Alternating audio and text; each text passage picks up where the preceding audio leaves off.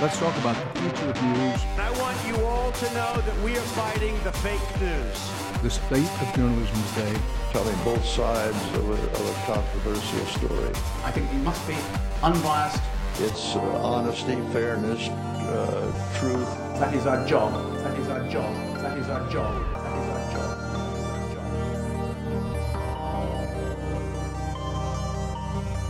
Welcome once again to the Our Man in Stockholm podcast. My name is Philip O'Connor. I haven't mentioned it in quite some time, but I'd like you to remember that this is a listener-supported podcast. You can support it, and indeed all the other podcasts that I do, by going to patreon.com/Our Man in Stockholm and becoming a monthly supporter. And needless to say, I think it'd be a very good idea if you did that.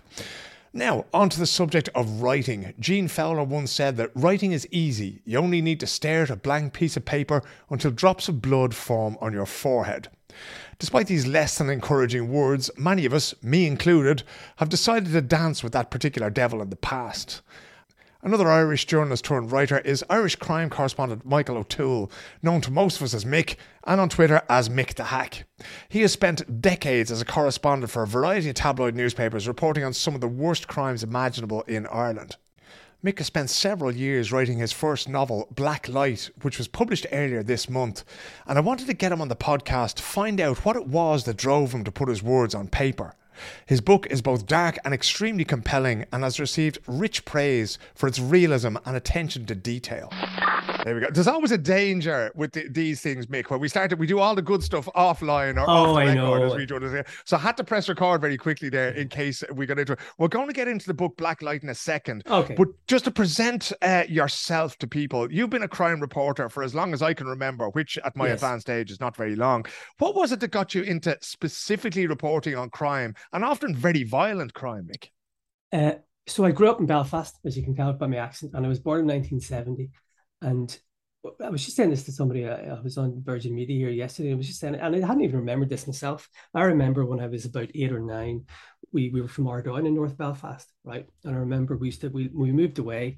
We would go back every Sunday for Mass, right? And I remember leaving Mass one day, and there was a TV crew at the back, because remember the big boomer, the microphone. The big microphone, yeah. What the hell's that, right? And there was just sort of an acceptance of journalism up there, which in the north, which is very. People are, and even when I was in Creasland, Donegal earlier this week for the tragedy there's just something about people in Ulster, all 9 counties, who seem to have an acceptance in journalism. But anyway, look, so I growing up in the Troubles, you watched the news every day, right? And when I was about 12, I was staying up late, probably shouldn't have stayed up, it was a wee bit late. And my older brothers were watching a movie, All the President's Men, right? And I went, oh, which is about Watergate, and all that Woodward and Bernstein. And I was like, oh, I like the look of this, and I found it intriguing. And from the age of 12, I knew I wanted to be a journalist, right? And then when I get into crime, so I did languages at college, because when I was 17, I went on work experience to the Irish Independent office in Belfast, and the fella Dominic Cunningham actually said, if you want to be a journalist, do languages. Now, I was lucky that languages were the only thing I was good at in school. I was terrible at maths. But I get into it, and I did languages, did a postgraduate course, and then get into journalism. And while I get into crime, I think crime reporting is the purest form of journalism, and I'll tell you why. My job involves me talking to people who don't want to talk to me, okay? So either guards, criminals, soldiers, whatever. Guards aren't allowed to talk to me. They can get sacked and they can be jailed. Same for soldiers. They can be investigated for breaking the Official Secrets Act. Criminals, are criminals. And some of my best contacts, there's one contact I have who's a criminal. I've known him for 20 years and he's fantastic, right? Some of the other contacts, I did a book before with John Mooney, another journalist on the real IRA in the early noughties, and that involved me speaking to very, very, very, very senior dissident Republicans. And so there was a danger for them talking to me as well. So I remember a couple of years ago, I was walking down near Grafton Street in Dublin, and I saw this well-known journalist and a TD walking down the road together, right? They're having a chat, and I laughed my head off, because when I go anywhere near a contact of mine, you wouldn't, if you were walking with me and a contact walked past me, you wouldn't know, because I ignore them. I blank them. I have a wee trick. If there's a guard with a contact of mine and he's walking towards me with a pal, to avoid anything, I bend down and tie my shoelace, just so I don't have to make any contact. So it's very hard. Everybody, for some, probably it's their own fault, Philip, I'll be honest. People think that crime reporters go up to Garda headquarters at 9:30 every Monday. We get our stories for the day and we get a wee pat in the head and we walk away, right? So I have a very, and I think we all should. I mean, you may remember I was banned from a massive press conference by the guards about the Kinahan cartel. I was the one that announced the thing. I was banned from that. I had no problem. That was sort of lifting the lid on the tensions that journalists have with press officers, which it should be. It's not my job. The Garda press officer is there to, I always say this to people, the Garda press officer is there to represent the guards. I'm not. So we have rows all the time, and I've had loads of rows with various Garda press officers, but you have a respect for each other, but you do butt heads, and every journalist I know butts heads with the Garda press officer because that's his job. He has to defend the protection, the reputation of the guards. So look, I became a crime journalist because, to be honest, I'm fascinated by the why. Yeah. Right. Violence appalls me. See, when I was in school, right? Remember fights in school? Yeah. I would always walk away and I always get a sick feeling in my stomach. I know that sadly there are an awful lot of people who are really obsessed with violence. And I think I don't know if it's the right word, but like, oh, what did he do to her? Or what did he do to him? Right. All that stuff sickens me. But what really interests me is the why. Why would somebody do what they do? So that's why I'm a journalist, really, to explain. Could I just dial it back a little bit there? Why specifically did the Garda press officers, the Irish police force, didn't want you at one of the biggest press conferences to do one of the biggest criminal gangs in Europe, and they excluded you? Did they ever say it's because this article you wrote, or because you called me this, or? Oh no, I know exactly why. There was an embargoed press release. So I think it was on a Tuesday. I think there was a big press conference planned on a Tuesday at Dublin Castle. The American ambassador was there.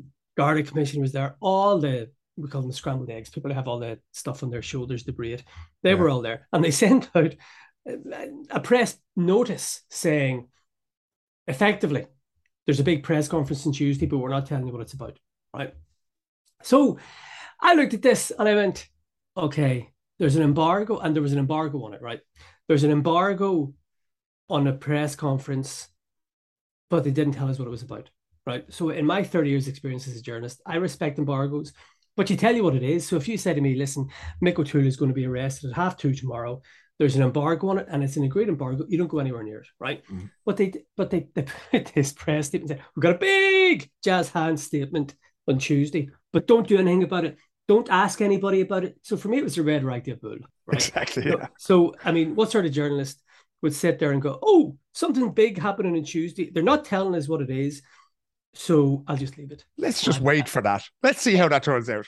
So I decided not to leave it. So we put it on the front page on the Monday, and they went balloons. That was grand. Look, as I say, we have rows all the time. So, look, I have no problem with the Garda press officers. The Garda press office, they've got integrity and they're doing their job. I'm doing mine. But we're, in a democracy, this is the whole thing. We're supposed to have rows because they want their agenda, and I've got a different agenda. So, I mean, I've no problem. And look, everything's fine now. We all had our chats and everything's grand. But look, it was just, people have my fellow media professionals, God love them, have this skewed vision of how crime reporters get on with Garda, the depot Garda headquarters, right? They basically think that you're in their pocket, Mick. And when I say I mean you plural, all the crime reporters. You go around with a pack and you get handed a press release and you print that verbatim and you never ask any of your own questions. Yeah, and I mean, and I'm sort of glad it happened because, look, I get very, very little. My interactions with the Garda press office are me putting questions to them, right?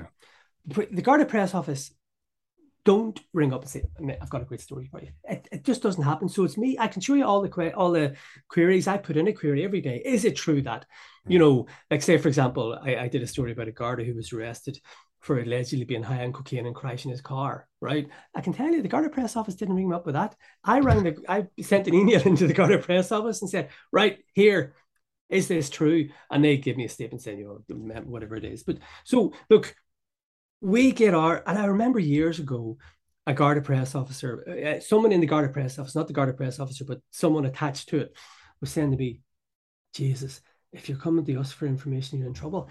The Garda press office, the guards realize, we get most of our information from the outside, And that's the way it is. So I was sort of glad in a way that, people knew about that row, because you have private rows, and this was a public row because I tweeted about it and, all this sort of stuff, right? And it shone a light on the reality, right? So look, I'm supposed to have rows with the press officers. Yeah. Every journalist is supposed to have rows with press, because that they're gatekeepers. They don't work for me. They work for the Garda Commissioner, or they work for the Minister, or they work for Mary Lou McDonald, or whoever, right? Yeah. You have rows with them because they have information and we want it. So, I mean, for me, it's a good thing. Look, this clientelism, right? I remember years ago, I'm going off a real tangent, Philip, but I'm going to rant. I remember years ago when I was doing in my previous job, I was Dublin correspondent for the Irish News in Belfast, and it was at a great time because it was at the peace process. So it was 97 to 2000. So I was in government buildings in Dublin Castle all the time, and Tony Blair was there one day, and we were there, and Alistair Campbell was there as his press spokesperson, and it was really funny for me looking at the interaction, because all the British journalists were hovering around him, and there was an air of sort of sycophancy about this, right? And I was going, here, hold on a minute. So look, all I can say is the crime reporters I know, all of them, including Paul Reynolds, who's a bête noire for certain people. Reynolds asks the hardest questions of any journalist I know, because I go to the same press conferences. And for me, it's a dream, because I just hold out my dictaphone and he asks all the hard questions, which is brilliant, right? So, I think Reynolds is I can remember Alan Shatter was minister. That's right. I can remember the rows and the tension between Reynolds when he was asking questions on behalf of us, I suppose, and Shatter down at Templeton, the Garda College in Templemore, the training college. It was great crack. Reynolds was doing his job. So look, we do have rows, but they're mostly private. So that's why I was sort of glad that people saw a bit of the reality. Well, that's the thing. I mean, the other thing that people don't really seem to understand at times, Mick, is that you would almost very seldom would you ask a question that you don't already know the answer to. And when you go to the Garda press office and you say, is this true? You fucking know it's true. You just need to get their side of the story, I need their side of the story, but I also need to satisfy myself, and it would be remiss of me not to put it to them. Yes. So the vast majority of times when I'm asking them something, it's not for asking for information, it's for an official line on it. So I can say, not at the bottom of the story, because a Garda spokesman declined to comment. I was burned. This is in-house journalism stuff, Philip, but I was burned years ago. I did a story, and I think it was the NRUC when I was working in Belfast, and I put the RUC declined to comment at the bottom, and the sub-editor took it out, right?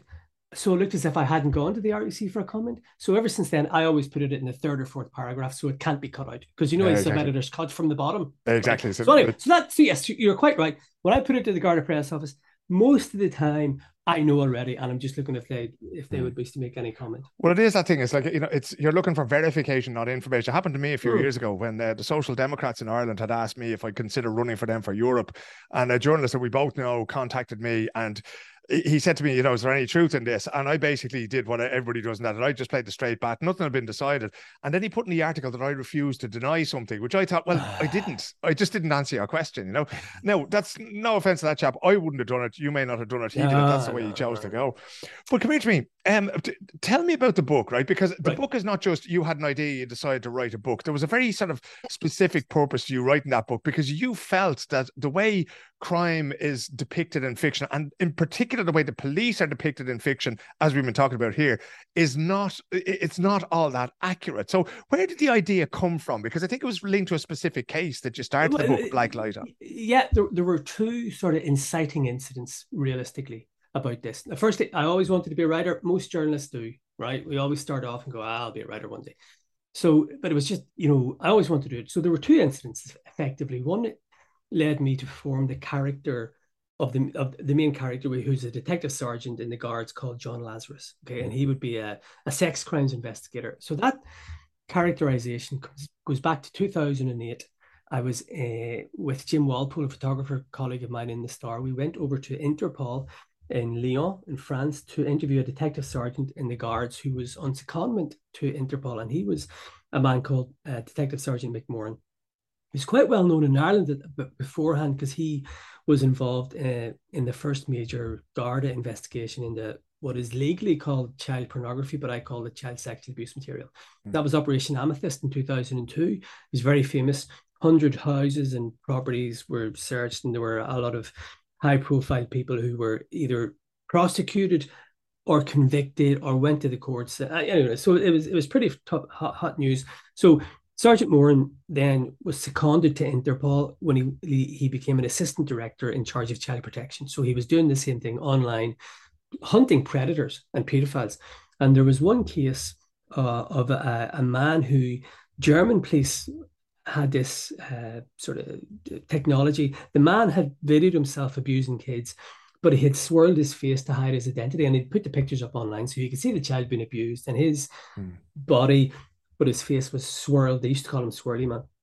And Mick Moran, with the German police, developed technology to unswirl his face, and they put out an appeal, and he was found. A guy called Christopher Neal, a comedian fella, he was done for abusing lots of kids it's either Thailand or Cambodia, and then he's been done several times since. So it's a big international case. So we went over to interview him about his job as a child protection, online child protection expert. And I was interviewing him, and he was giving us, it was a really good interview. But I noticed at one stage he had a wee bookshelf over on the left, and there were these outsized headphones on it, right? And I don't know why, but just something made me ask him. And I said, why have you got those big earphones there? And he went, oh, that's when I'm watching videos that nobody else can hear the screams of the children or the babies. That was 2008, and that chilled me to the bone. And then we actually took a photograph, and you can see he's pointing out. He's got a computer with two screens on it, and he's pointing out things on the computer. We had to pixelate the picture of the screens because there was child abuse material on that. Now there were thumbnails you couldn't really, and I tried not to look, but that is, that's what he has to show us. So that always stuck with me. So that was 2008, and I always knew I wanted to form a character on basically how does a guard or a police officer in any jurisdiction cope, or what's the rationale or their characterization behind a police officer really diving into the darkness, because some of the things that Sergeant Moran and other colleagues have seen really do make the hair stand up, and it's the worst of the worst abuse of children. There's a level, it's 1 to 5, and 5 would be effectively torture, right? And one of his jobs was to grade images and videos from 1 to 5. So level 1 could be maybe just a picture of a child in underwear, right? So that there's various grades of it.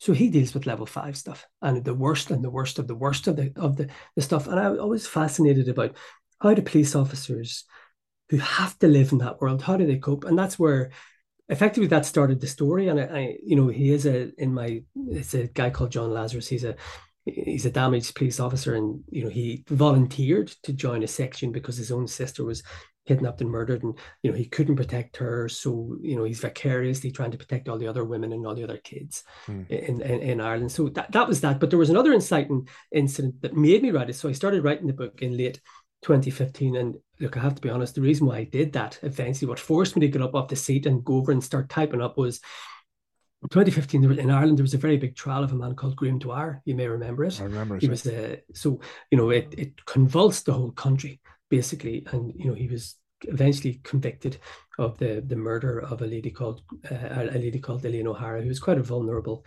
lady, and I think, there was evidence he had effectively groomed her for murder, and he had this fascination with murder. And what really got to me was, he was a middle-class man. He was an architect living in Foxrock in literally leafy South Dublin, nice detached house, family, married, couple of kids. He had a slightly goofy hobby of being a model aircraft enthusiast. He flew model aircraft, right? And then he had this third life where he was a sexual sadist, and he kept it secret.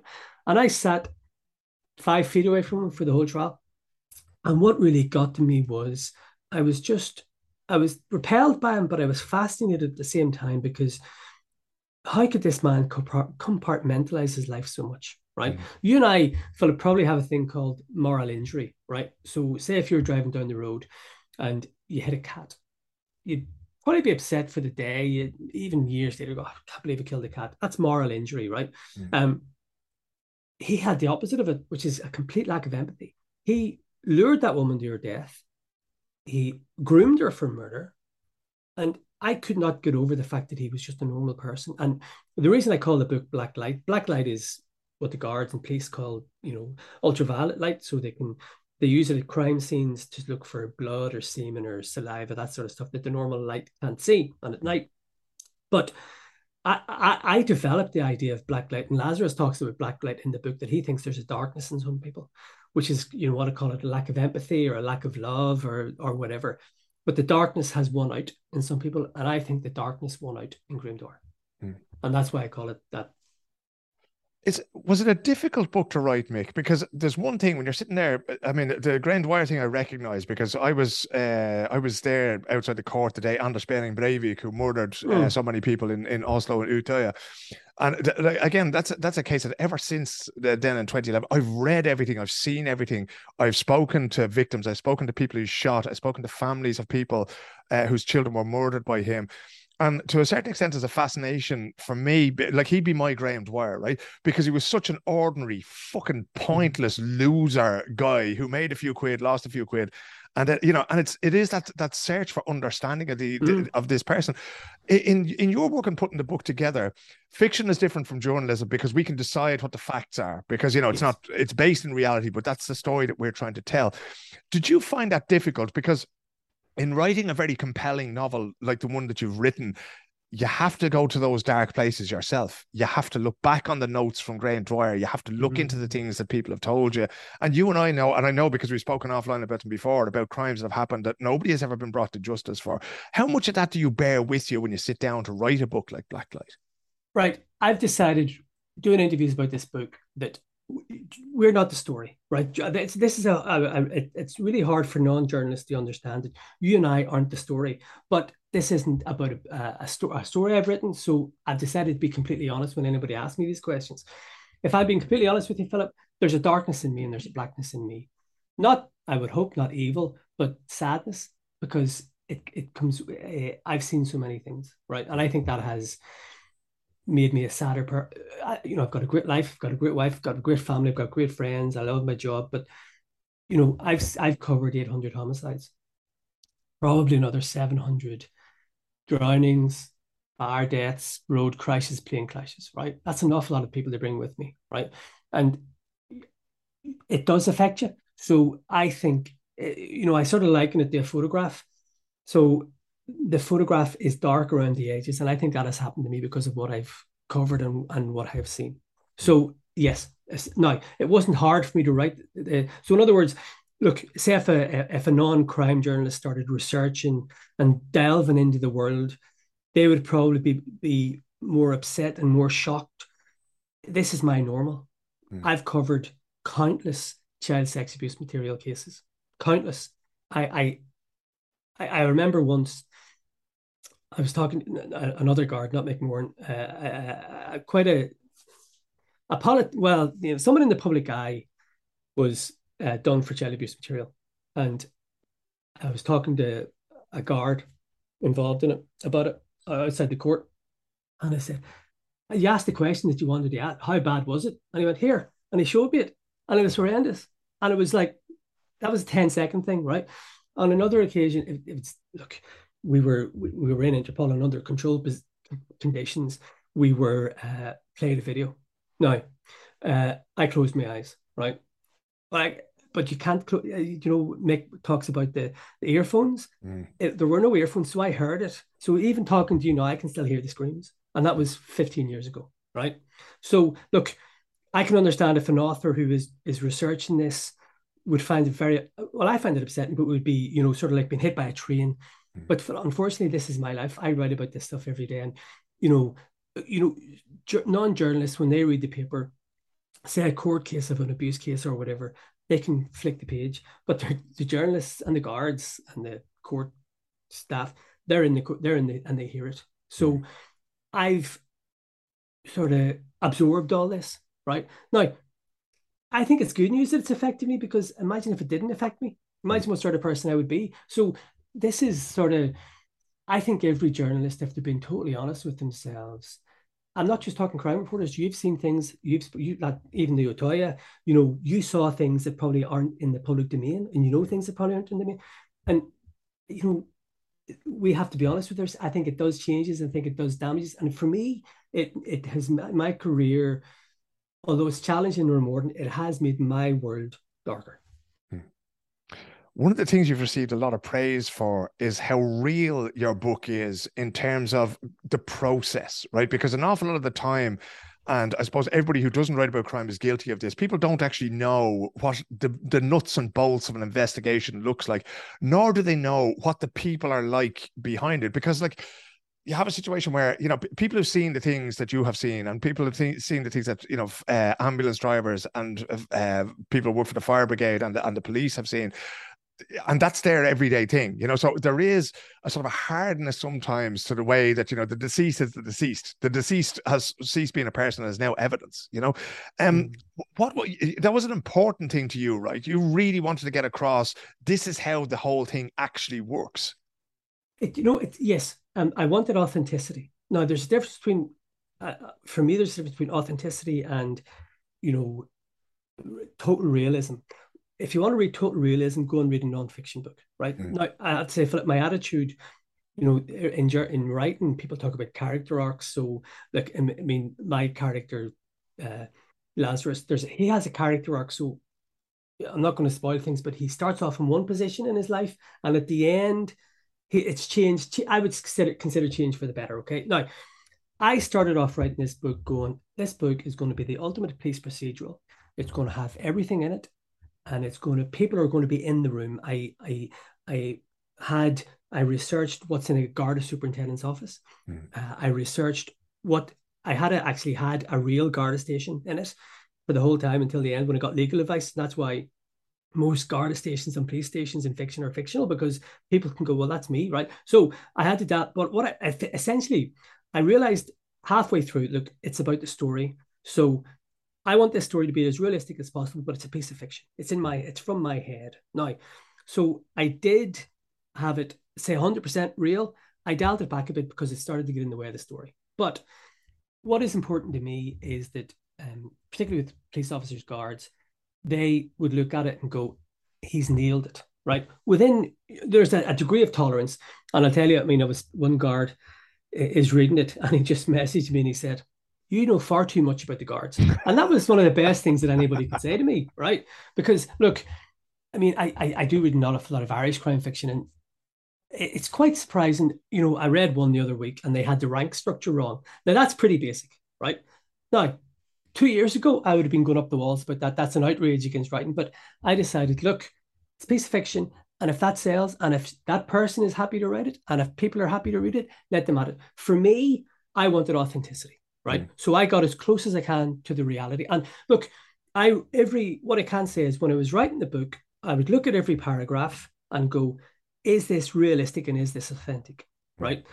There's a lot of journalism in the book, a lot of crime journalism in the book. And I can tell you, well, there's a couple of twists, but all the things that happen to that journalist normally happen to me. Right. So at the start of the book, there's two journalists and they have a row with guards at a crime scene, right? And it's all about who told you this and stuff.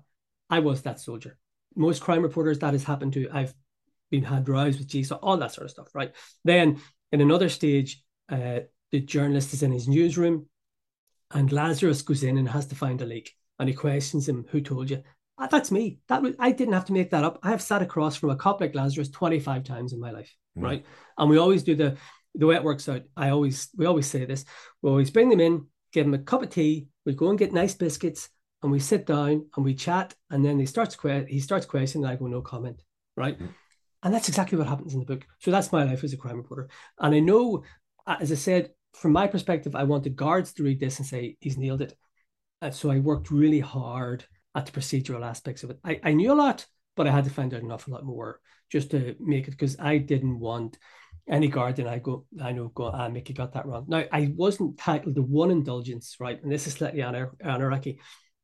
In Dublin, there are Garda districts, right? And they're known as letters. So A district is Kevin Street in the city centre. B is Pearse Street, where Trinity is. C is Store Street, where O'Connell Street is, right? So they call it, and the G is Crumlin, right? And M is Tala, right? All that sort of stuff, right?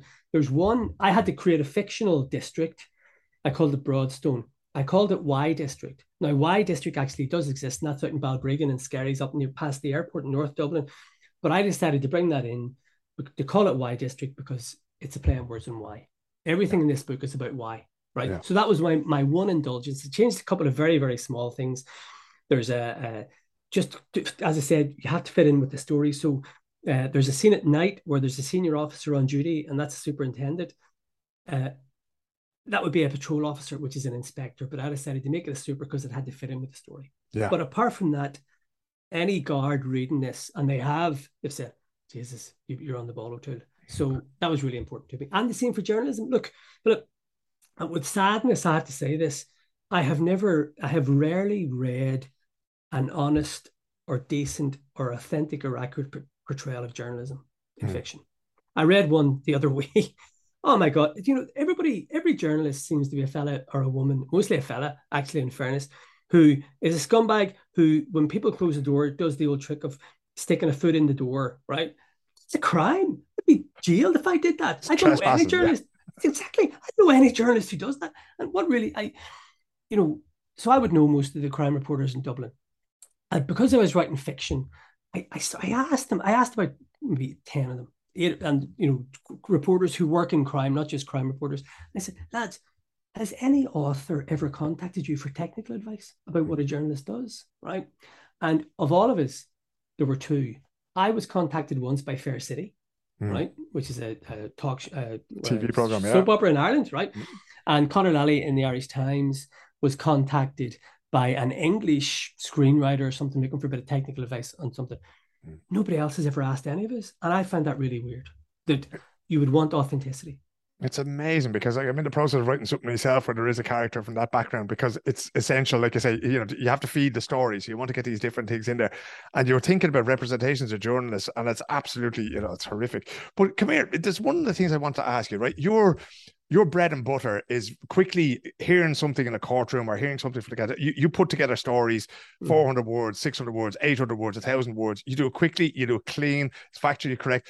Writing a novel is a different discipline, right? So you mentioned character arcs there. You mentioned servicing the story with authenticity.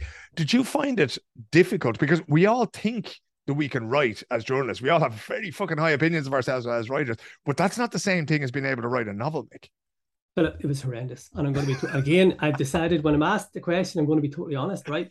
I did one version of it and I thought I was the dog's bollocks, right? I wrote it 120,000 words. And the way it works, you probably know this, you have to send off the first 3 chapters to an agent, and the agent gets you a publisher. So I was so pompous. I wrote it and I read it and went, this is fucking brilliant, right? I actually printed off the first 3 chapters and sent it to an agent in England. And I thought, this is the start of my career. I'm going to post it from the GPO for, just to make it really authentic and stuff, right? And he came back after a week going, Michael, thanks for that. Nice idea. You're right like shit, right? And I went, excuse me? Because you know what? This is really important, Philip. After about a month as a journalist, way back in 93, I knew I was good, right? You can tell, I just knew I was a good journalist. I was good at writing. And since then, I've had a series of successes as a writer. I've won 4 national awards. I've written 4 nonfiction books. I've written 500 words in 10 minutes. No problem, right? Splashes. Friends of mine would ring me for intros. Intros are very important as a journalist, right? And especially as a tabloid reporter. And, I give advice to younger journalists because the intro is all encompassing. It's the most important thing. And sometimes they don't get it, right? So that was the first knockback I'd had as a writer in any form. And it really, really affected me. So what I did was I put the book down, came back after 6 months. And I realized it was shit, right? He said, there's no characterization. You have no descriptions of characters. Dialogue is poor. He demolished it, right? And he was completely right. So I had to learn all that stuff, because say when you and I are writing a story, we don't sit there and go, Michael O'Toole, 5'8", 5'7", chubby, grey, ginger hair going grey, blue eyes, and a nice wee smile. We don't do that in journalism, right? Because that's what pictures and photographs are for, and videos, right? So, and I had this stupid thing in my head. Say when you're reading a book and I'm reading a book, right? Like say my favorite author is a guy called Michael Connolly, an American crime writer. Don't know if you've ever read him. Superb. So his hero was a Harry Bosch, right? Now, when I'm reading a book, I have a picture in my head of Harry Bosch, which will be different from yours. So I decided in my naivety, I'm not going to make any descriptions of people. People can make up their own minds, right? And it was appalling. And to be honest, right? I write as a tabloid writer, you have to be very economic and very tight. And I made my book. I was not embarrassed or ashamed, but I wanted to I have to show people I can write a different way. And I completely overwrote it. The language is appalling. And I remember I sat down for a good 6 months and I read everything I could about the art of writing fiction. So, character arcs, descriptions, all that sort of stuff. And what really helped me, and I would give this advice to any writer or would-be writer, I can guarantee you, Philip, you and I are speed readers. You read a press release, 30 seconds, get to the bottom, right? And I'm like that when I read, right? So you can't really take much in. So I started listening to audiobooks, right? Because I'm out for a walk and you pick up so many techniques and you go, oh, I like the way what he's done there, right? And look, I don't know what's the word, who's literally acceptable or not, but there's this guy Lee Child, the Jack Reacher novels? Yes, I do. I always read them on airplanes, yeah. Right, okay. So now I don't know if people are dismissive because I'm not into it. I look, a book's a book for me, right?